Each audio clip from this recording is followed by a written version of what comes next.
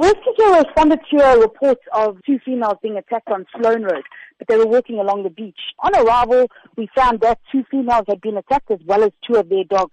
They were attacked by two pitbulls that were on the side on the road by the beach.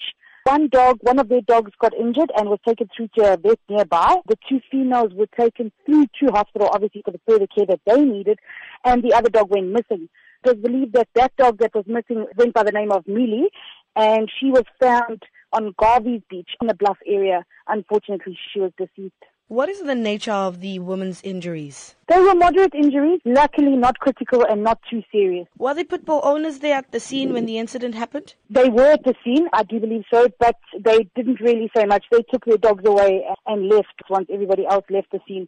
I'm not sure if there has been contact with the owners and the people that have been attacked since the incident. How would you advise beachgoers to better take care of their pets at the beach? They definitely need to look around and see if there are other animals. Unfortunately, you never know if there is going to be somebody else that has a dog that's not on a leash or is going to come up to your dog and attack.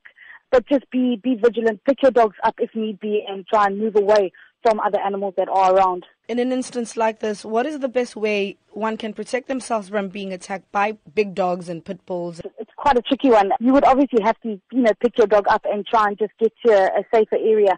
But dogs are so quick in the sense that you actually don't even see it coming. These dogs probably came out of nowhere without the people even realizing it, because there's so many dogs that walk along that area of the beach.